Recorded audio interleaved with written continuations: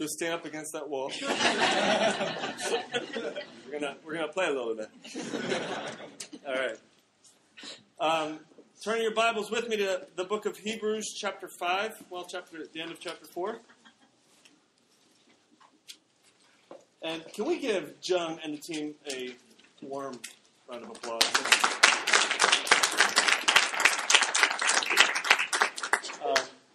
I'm just so, they're certainly not playing for an applause. They're playing for God, but it's just such a privilege to have them worship with us this morning. I've really enjoyed the time I've been able to spend with them and their congregation. And if you guys ever want to go with me when I go to hang out with them, you are more than welcome. And they rock it out. Like they plug in. It's awesome.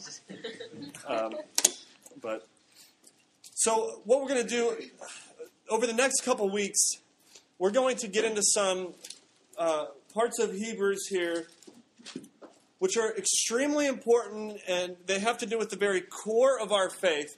Yet at the same time, I think for some of us, this may come across as maybe tedious or boring or a little heady or maybe familiar. And you're like, I've already heard that. I already got that down. I know that part of our theology or whatever.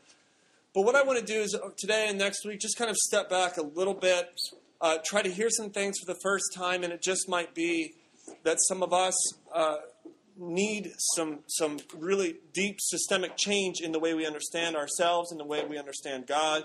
What we're speaking on specifically this morning is how we relate to God and our relationship to God, our connecting with God. And to do so, we're going to dive into some ancient views of God before Christ, and then how radically changing Jesus was for everyone. And so, let's all buckle our seatbelts. Ready to go? Let's pray, and we're going to dive in. God, we just thank you again for this time to gather today. I ask that you enlighten us and open our eyes as we listen and read these ancient words. May our hearts be opened to your word and to the truth of Jesus Christ. Convict us of our sins where we fall short. And God, may we fall completely into your arms of grace and love, that we may see you more clearly, that we may love you with all of our heart. In Jesus' name, amen. Look at verse 14 in Hebrews chapter 4. Verse 14. If you need a blue Bible, you can raise your hand. I'm sure somebody can stand up and get you a blue Bible. John will get you one if you need a blue Bible. Raise your hand. Verse 14 of chapter 4 in the book of Hebrews says this: Therefore, since we have a great high priest who has gone through the heavens, Jesus, the Son of God, let us hold firmly to the faith we profess. The readers of Hebrews, they're being tempted to turn back to their old system, turn back to their old religion.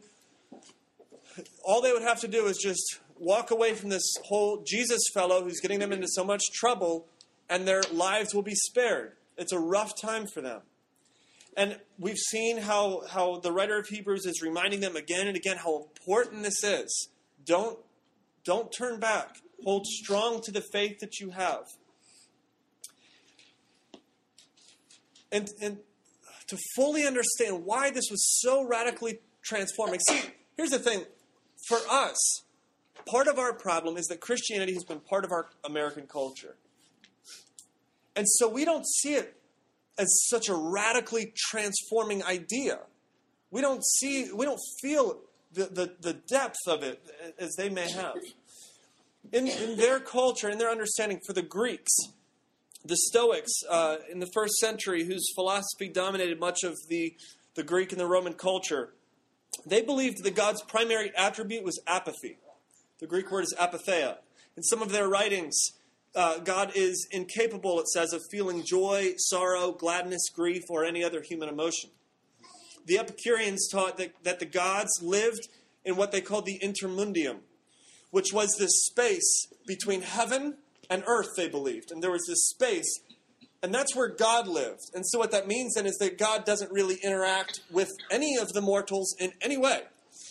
He doesn't interact with mankind. He's sort of like in that space that mankind will never go, neither heaven nor the earth. completely detached from us.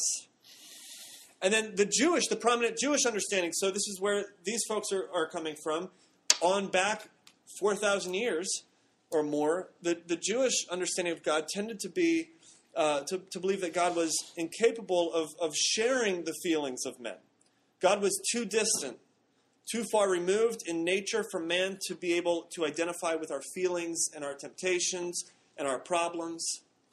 Within the Old Covenant, the Jewish people tended to believe that God was incapable completely of sharing their feelings, and so therefore his dealings with them was less direct. It was more distant, except for very rare instances. Even the most devout followers, the greatest believers, except for rare instances, they never shared deep intimacy with God. It was rare for somebody to have a personal, one-on-one interaction, connection, conversation with God. And so in this mindset, God is distant, God is far removed, God doesn't really care, God doesn't really know how we feel. He's like, listen, everything has changed. Don't quickly go back to the old system because of problems you're currently facing. Hold tightly, firmly to the faith that we have. Now look at the next two verses in 15 and 16. For we do not have a high priest, he says.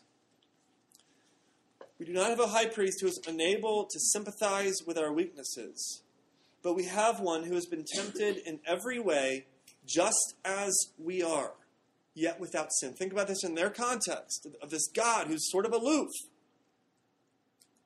He's come into this world and he's become this high priest, and he's been tempted in every way that we are. He's suffered in every way that we suffer. Let us then, he says, approach the throne of grace with confidence, so that we may receive mercy and find grace to help us in the time of need. Now, how is this possible for this community, for this people, for us to approach the throne of God, the creator of this world, his very throne, his very presence, his full presence? How is it possible to approach that with confidence? I mean, this is radically shifting, radically changing humans' understanding of who God is. And so then he goes on to continue explaining it. So let's look at the next 4 verses or so, starting in chapter 5. Every high priest, he says, is selected from among men and is appointed to represent them in matters related to God, to offer gifts and sacrifices for sins. He is able to deal gently with those who are ignorant and are going astray, since he himself is subject to weakness.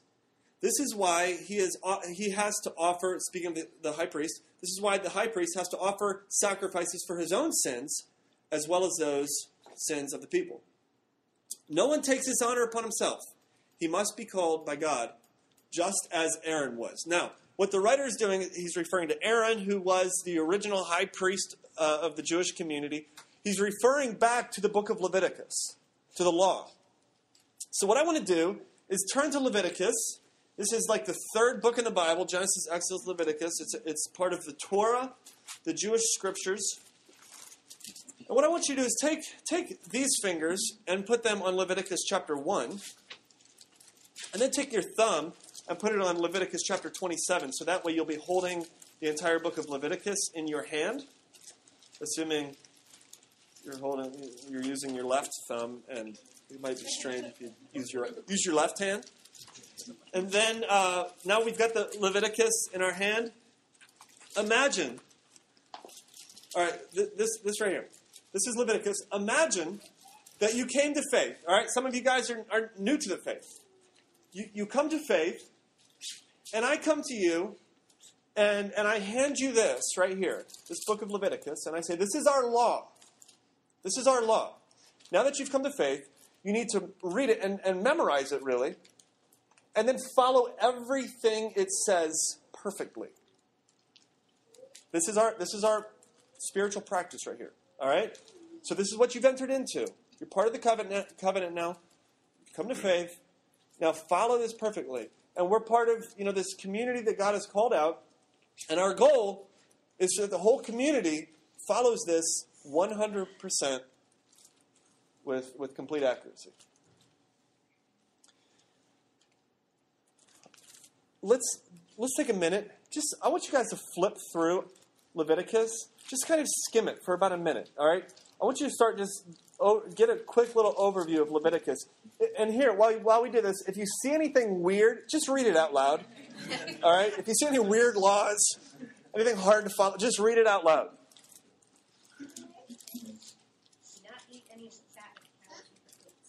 No fat. No fat of the cattle, sheep, or goats.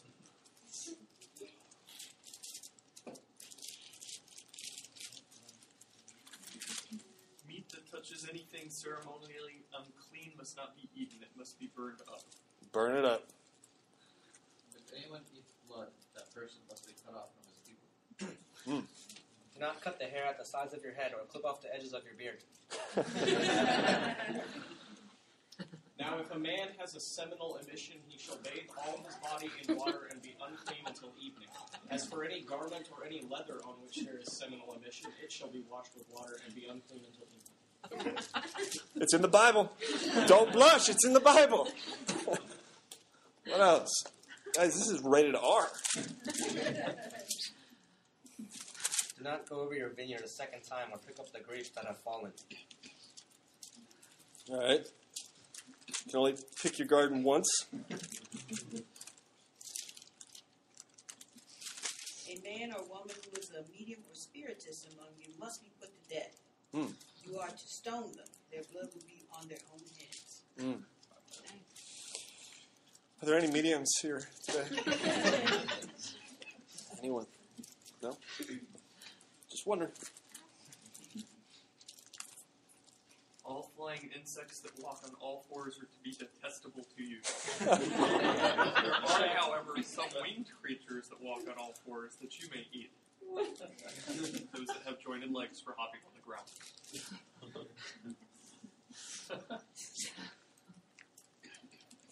If you just don't like bugs, that's easy to follow, I guess. You got to offer a sacrifice because you didn't quite detest that mosquito enough. All right. Anything else?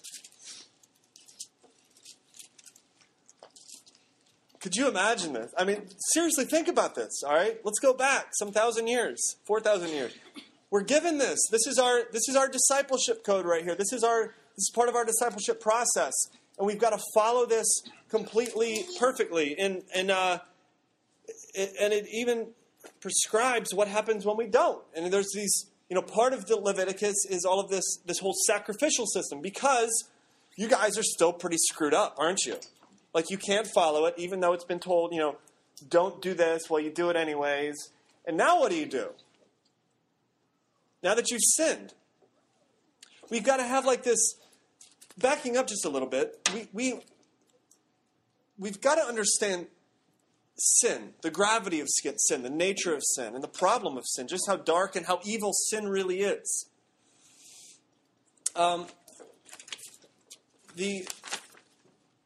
A guy named Jonathan Lehman, he describes sin as this. He says, sin is the misappropriation of the rule that God gave to Adam.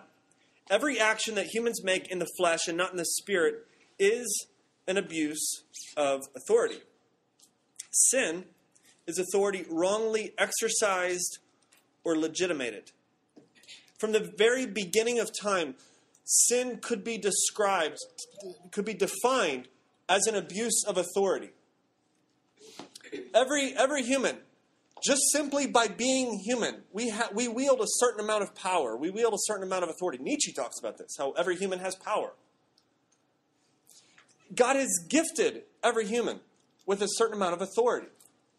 And sin, then, is when we take that authority and we tweak it and we move it around and we use it for our own benefit. From the very beginning of our story, we see humans, Adam, given a certain amount of power, a certain amount of authority, the power to choose. And what happens? It's abused. Sin, think about I've got 2 girls, of course. By the way, I heard Paul used my girls as an illustration last week. Well done. I told him to.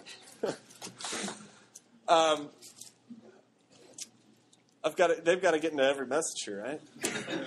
The 5-year-old, Jaden, is a little bigger, and she can kind of push the 3-year-old around a little bit. And if Eden has something Jaden wants, Jaden can take it from her. And that's an abuse of authority. It's abuse of power. And that's no different from a empire, a king who's very large, taking the land from a weaker empire. Everything from children to empires, from immorality to injustice, from touching your girlfriend to taking advantage of the poor, from the family to the environment. We're seeking our own benefit. We're seeking our own reward, our own sick pleasure, our own ego. And therefore, we do things. We take the authority that we have, the power that we have, and we tweak it, and we have it serve us instead of submitting it under the authority of God. Have you ever thought of sin this way? As simply, here's the power that God's given us, the authority that God's given us, and we're wrongly using it. We're abusing our power. Pastors do this.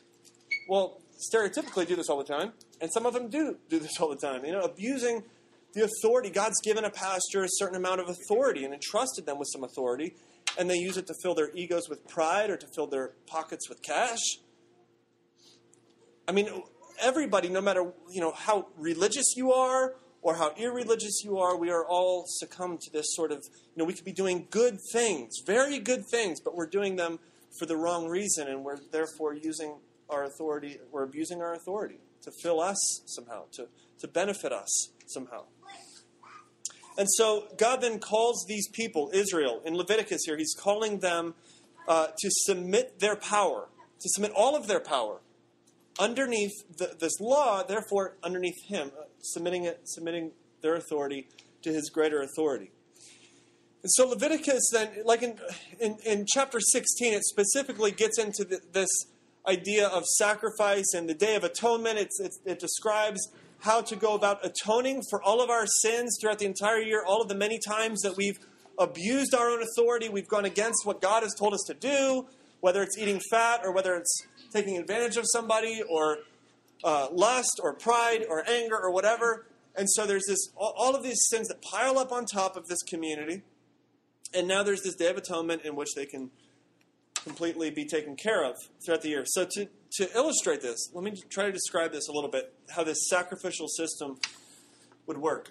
Let's just say that you guys are the people of Israel. All right, you guys are God's chosen people, and through your seed, God is going to bless the entire world. So it's very important now how you act. It's very important how you listen to him. At this point, you're pretty much the only people he's communicating with. And he's given you Leviticus, and you're screwing it up over and over and over. All right? Like every minute, actually, you're sinning. Like right now, you guys are sinning. Right now, I don't know what, a thought just popped into your head, and you're sinning. And so you're really a bunch of screw-ups. And so now there's got to be some kind of system put in place to really make things right with God again, and he'll bless you and whatever. And so what it describes then is to choose from among you a high priest. So, choose from among you a high priest. Queen? Queen, come on, Queen's our honored guest today. But you can come up and be a high priest if you'd like to. You don't have to. Oh, I actually have to go up. You do. Come on up. All right, this is Mike Queen, everybody. Good friend of many of us. All right, Queen, put your head on the table right here. No, just kidding. I feel like a magician, So Queen is your high priest. Now, Mike Queen is going to represent you guys to God. Like he's like your attorney. You just selected Queen to be your attorney to go before God to plead your case. All right? So you're putting a lot of confidence in this fella. Now, here's the way the system worked. All right? They would select from among them a high priest. God would call. I don't know if God called you. Did you just hear a voice? But just for the second, let's just pretend God called him. Now, he's going to represent you. Think about the weight of this. You are not going to speak with God on your own. You're not going to represent God on your own. God's not going to talk to you. He's going to talk to him about you. All right? And so now Queen has to go and do this thing. So because here's the thing. Mike Queen is pretty screwed up himself. And so how's he going to go represent you when he's got his own baggage? And so what's happening here, and you can see this in Leviticus 16, is that Mike has to then offer a sacrifice. Queen is his last name, by the way, if you're wondering why we call him Queen. He has to offer a sacrifice for himself before he can offer a sacrifice for you or enter into God's holy place. So, choose your weapon. And, I asked Sean to bring his cat, but Sean's not here today. I don't know why Sean didn't come. I actually asked him if he could bring his cat this morning because I really wanted to illustrate this. Can anybody run home and grab your cat?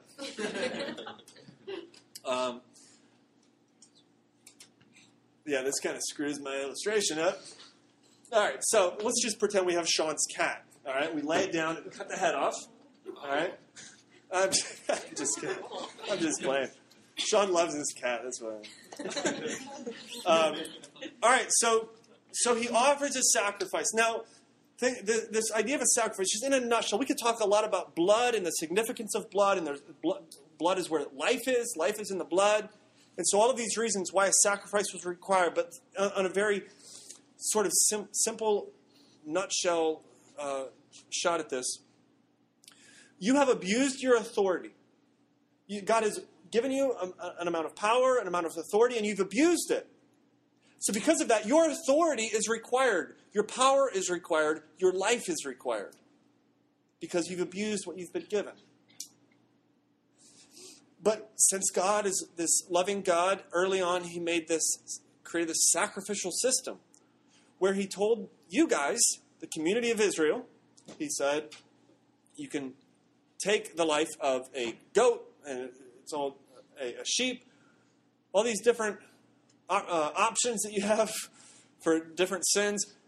You can sacrifice these things. You can completely remove this animal of all of its authority, of its very life. And the blood will spill, and that blood then will cover you. And the animal will pay in your place, temporarily at least. The Day of Atonement would last for about a year.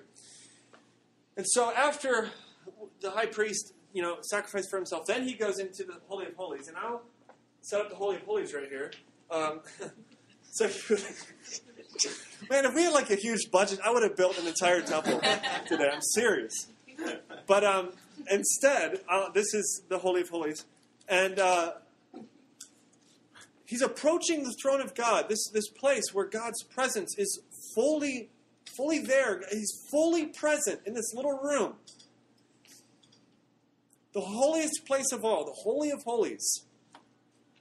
If the high priest would walk into this place at any other time, he would be killed. He would die. He would lose his life.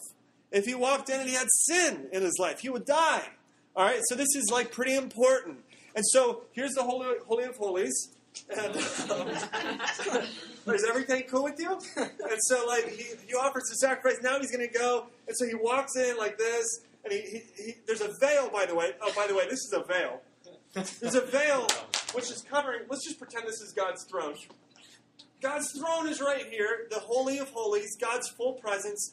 And separating the Holy of Holies from everyone else is this veil. And once a year, the high priest would go through the veil, and he would fully enter God's presence. And it was such a huge thing, a huge deal, that he would die if he did it in the wrong way. And so he does it, and he just died. No, I'm just kidding. He didn't die. And so he would go and he would speak with God. All right, let's give Queen a nice round of applause. Thank you. But so this was the system. Now think about this. So day after day, week after week, month after month, year after year, you guys keep screwing up. You keep falling. You keep abusing your authority. You keep just doing your own thing. And this system constantly continues year after year after year, and sacrifice after sacrifice after sacrifice. And you're enslaved to it. You're enslaved to your sin. You can't, even though you have it all laid out right here, you can't do anything about it. You can't follow it. And you're enslaved to the sin. And then that therefore enslaves you to the law. You're enslaved by Leviticus. It's a burden on you. Think about it, guys. If you could simply, like really just put yourself there and you're looking through Leviticus and you actually had to follow this in order to be right with God, you'd be like, it feels heavy.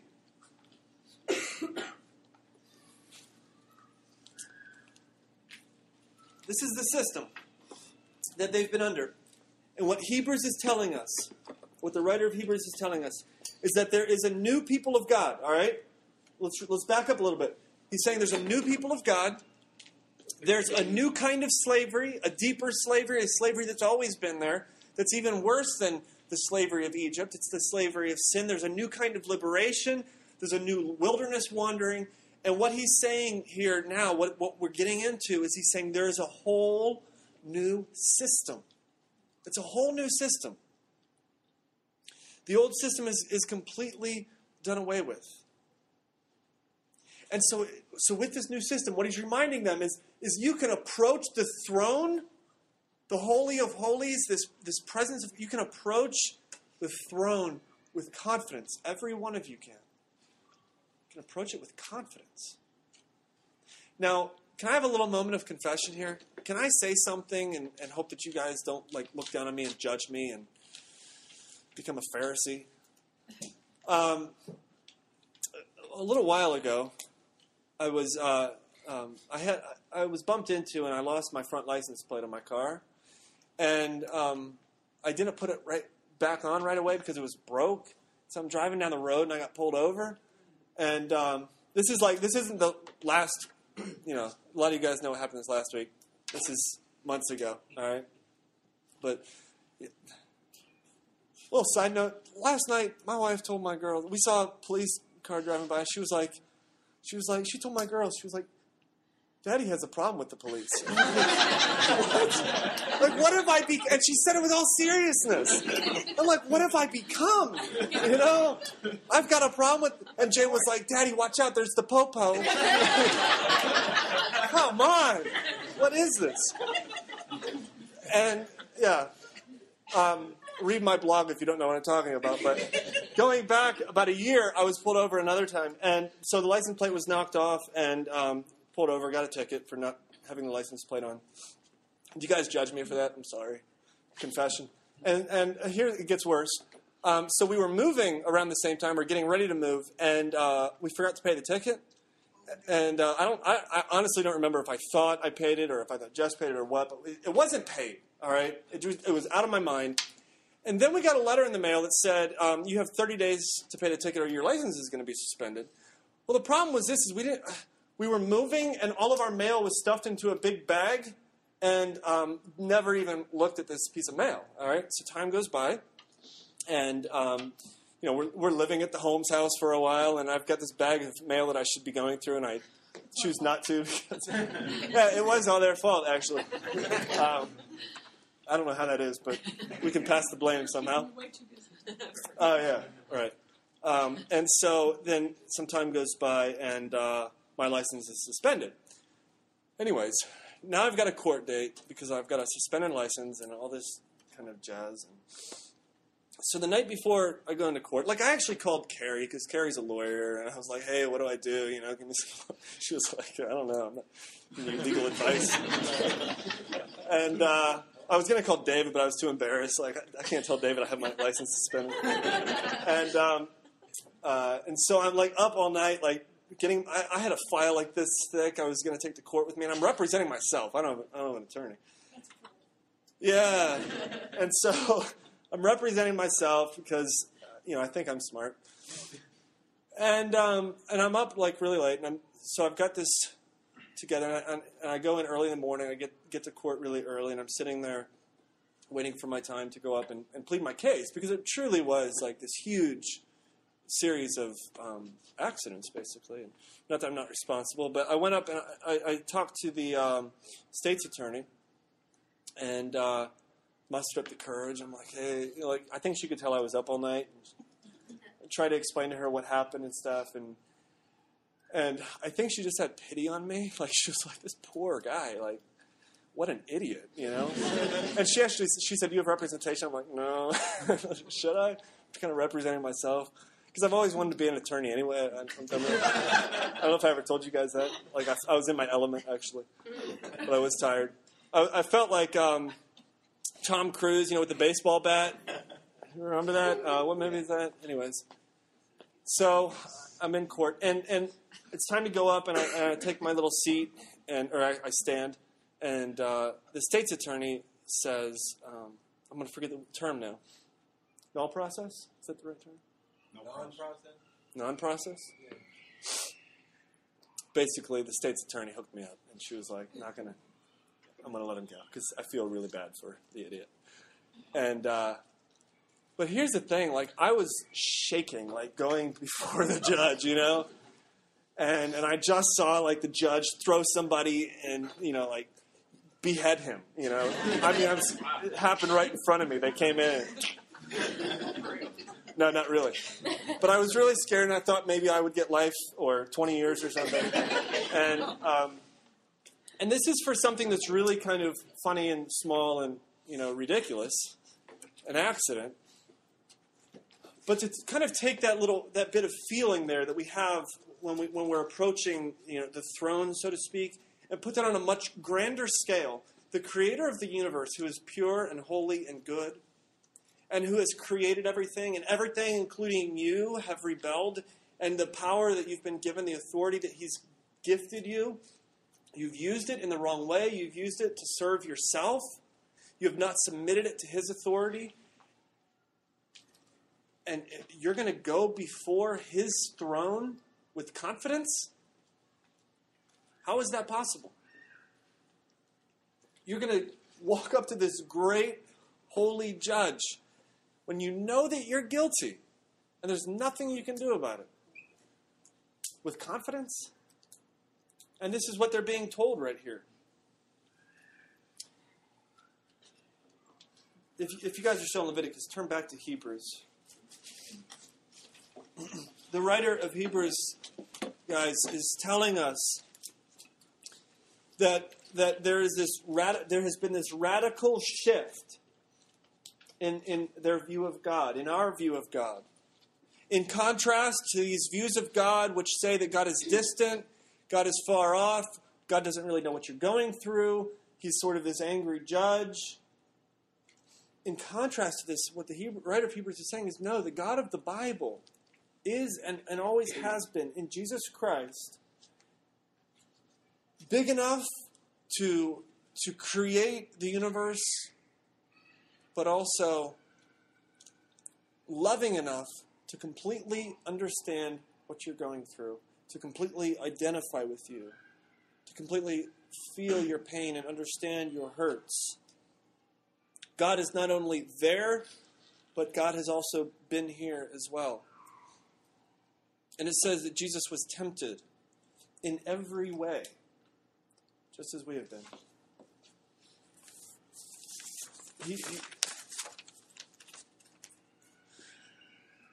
When Jesus lived this life, we in our house community the other night, one thing that somebody brought up, Kirsty brought this up, was just how hard temptation is in and of itself. Not just giving into sin, but temptation itself is painful.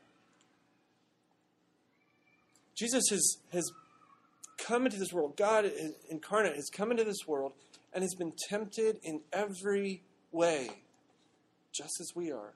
He feels your pain. He knows what it's like to be lonely. He knows what it's like to be rejected. He knows what it's like to hurt. When you're hanging on your cross and you cry out, God, God, why have you forsaken me? Jesus has been there. I mean, think about this. Jesus knows what it's like to feel that God is distant, to feel that God has forsaken him. He knows what that feels like. Can you guys wrap your minds around this fact that God himself identifies with us in such a deep and intimate way that God himself knows what it feels like for God to be distant? It's phenomenal. I mean, this is a radical shift in the way that we think of God, in the way that we approach God. And the veil, the old veil of the temple, when Jesus died in Matthew 27, he dies, and the veil in the temple, which separated God's Holy of Holies, the very presence of God, from the rest of humanity. When Jesus died, the veil in the temple was completely torn from top to bottom. And that veil wasn't like a flimsy little thing like this. The veil was, theologians talk about how it was most likely a 4 to 5 inch thick piece of material. Heavy. When Jesus died, from the top to the bottom, the veil was completely torn in two. And God's presence spilled out and poured out on all of humanity, and the old system was done away with. The need for such a priesthood, as Mike Queen so eloquently demonstrated, was vanished. The sacrificial system was finally, once and for all, put to an end, because finally the one perfect sacrifice had come and had offered his blood, and then became this great high priest to intercess on our behalf. This is a little side note, but let me make this very clear, because it's important to sort of how we operate as a church and who we are and our identity. I'm not a priest. I'm not a priest. I don't go to God for you. All right? I don't intercess on your behalf. I'm not your mediator between you and God. I have a friend who, he doesn't believe in Christ. He doesn't believe in the scriptures. And he regularly tells me, he says, look, if it's all true, then you can represent me before God and say, hey, he was a good guy, you know. And I'm like, dude, I'm not even representing myself. You don't want me to represent you before God. And this is where I part ways with some of my Roman Catholic brothers and sisters, is the priesthood has vanished. The need for a mediator between humans and God has been put away. It's done. Take communion, for example. Have you guys ever seen a bunch of priests taking the Eucharist together, communion together? When they do it, they serve themselves. Why is that? It's because they have a direct connection between God. There's no need for the grace to flow through anyone else. So when we do communion here, you don't come forward and I don't put it into your mouth and I don't make you drink the cup, because there's no need for grace to flow this way. There's no need for God to connect with you through me. I'm not your priest. In first, my mind just went blank. In 1 Peter chapter 2, it talks about how all Christians are priests. Hebrews is telling us here that we have direct access to God's throne, to God's presence. And so when we come together to do communion, we do it all as priests. We come before the one great high priest under his submission. And that grace is connecting, like 100% right there in God's presence. So that was a little side note, but I think it's important. I really do. The last night I was thinking about this whole thing of like high priest. The whole fact that the system has been done away with and that there's a whole new system at hand. And I was thinking to myself, what is its significance for us? Like, how does this change our life? How should this change our life when we really think about this? That there's a whole new system and that we have a direct connection with God through Jesus Christ. And so as I'm thinking about this, I started to pray and ask God, just show, what is this done for us? And then I began to have this really intimate time with God as I'm praying, asking for some enlightenment on the issue. And then it hit me. This is the difference right here.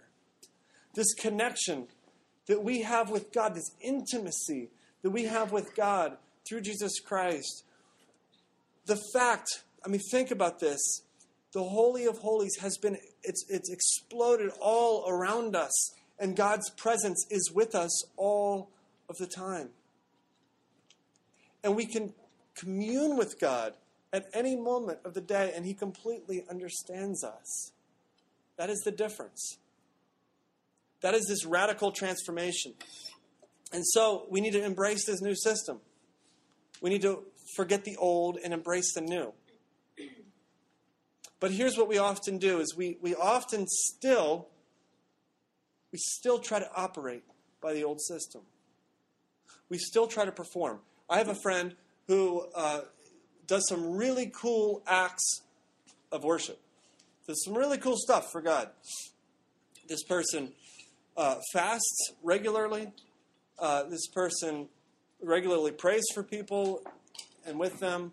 This person gives a lot of their money. But at the same time, as I have interacted with this person, I also find that they feel very distant from God.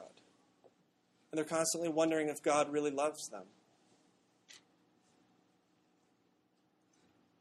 And it's because when they give, they're giving looking for a blessing. When they fast, they're fasting looking for a blessing. So, for instance, I have a big job interview coming up, and I want God to help me get the job. And so what I'm going to do is I'm going to sacrifice food, because my behavior hasn't been that great. So I'm going to sacrifice food, put that on the altar, and now look up for God's blessing to come down upon me. Or I need money. I got to pay bills. And so I sacrifice some of my money, and I put some money on the altar, looking for God then to bless me with more money. What is this? This is doing spiritual actions, looking for God's blessing. And you might say, wait a second, what's wrong with that? That's what I do all the time. The problem with that is that's legalism. That's the old system.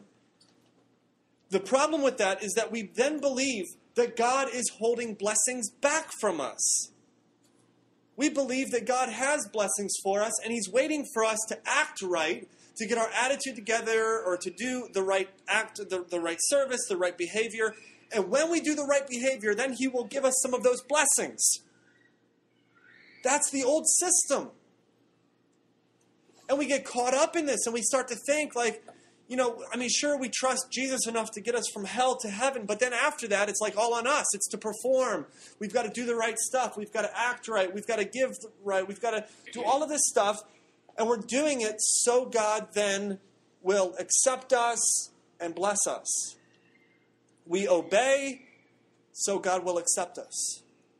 That's the old system.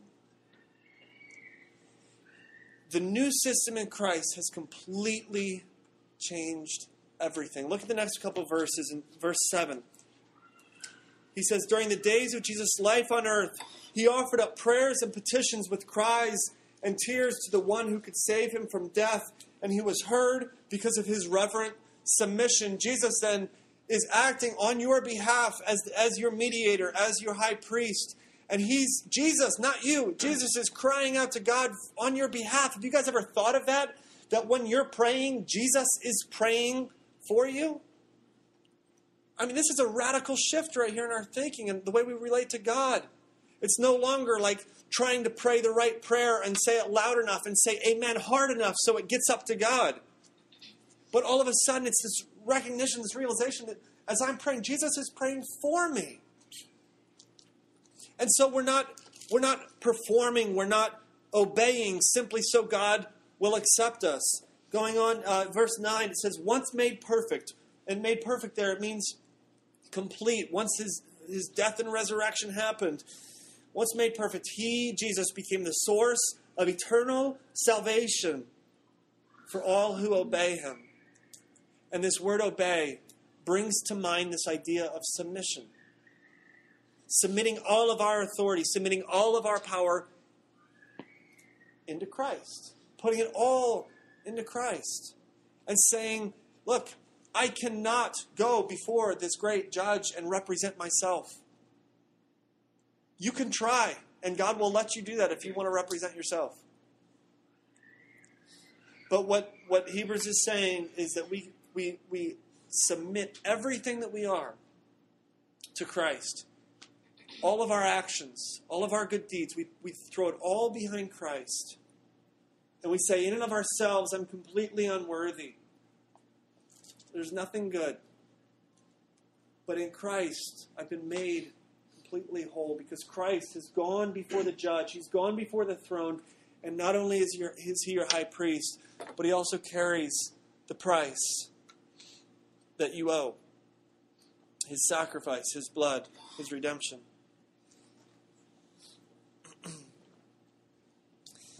I wonder if there is anyone here who has been representing yourself.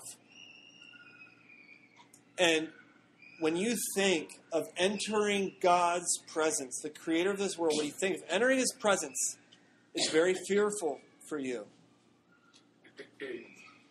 When you think of dying, it's very fearful because you don't know what's on the other side. And it's because you are representing yourself.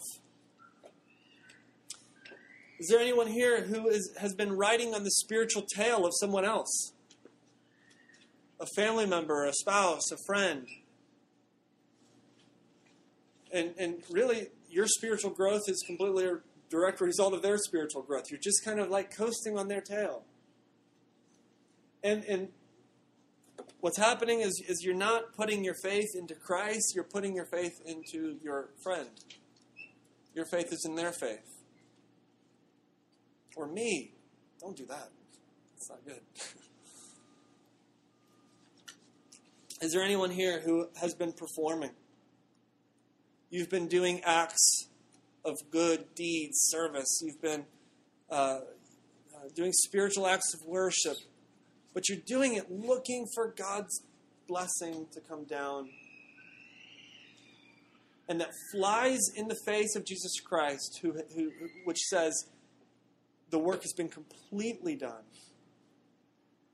The work has been completely done, and God has already blessed you with his very self.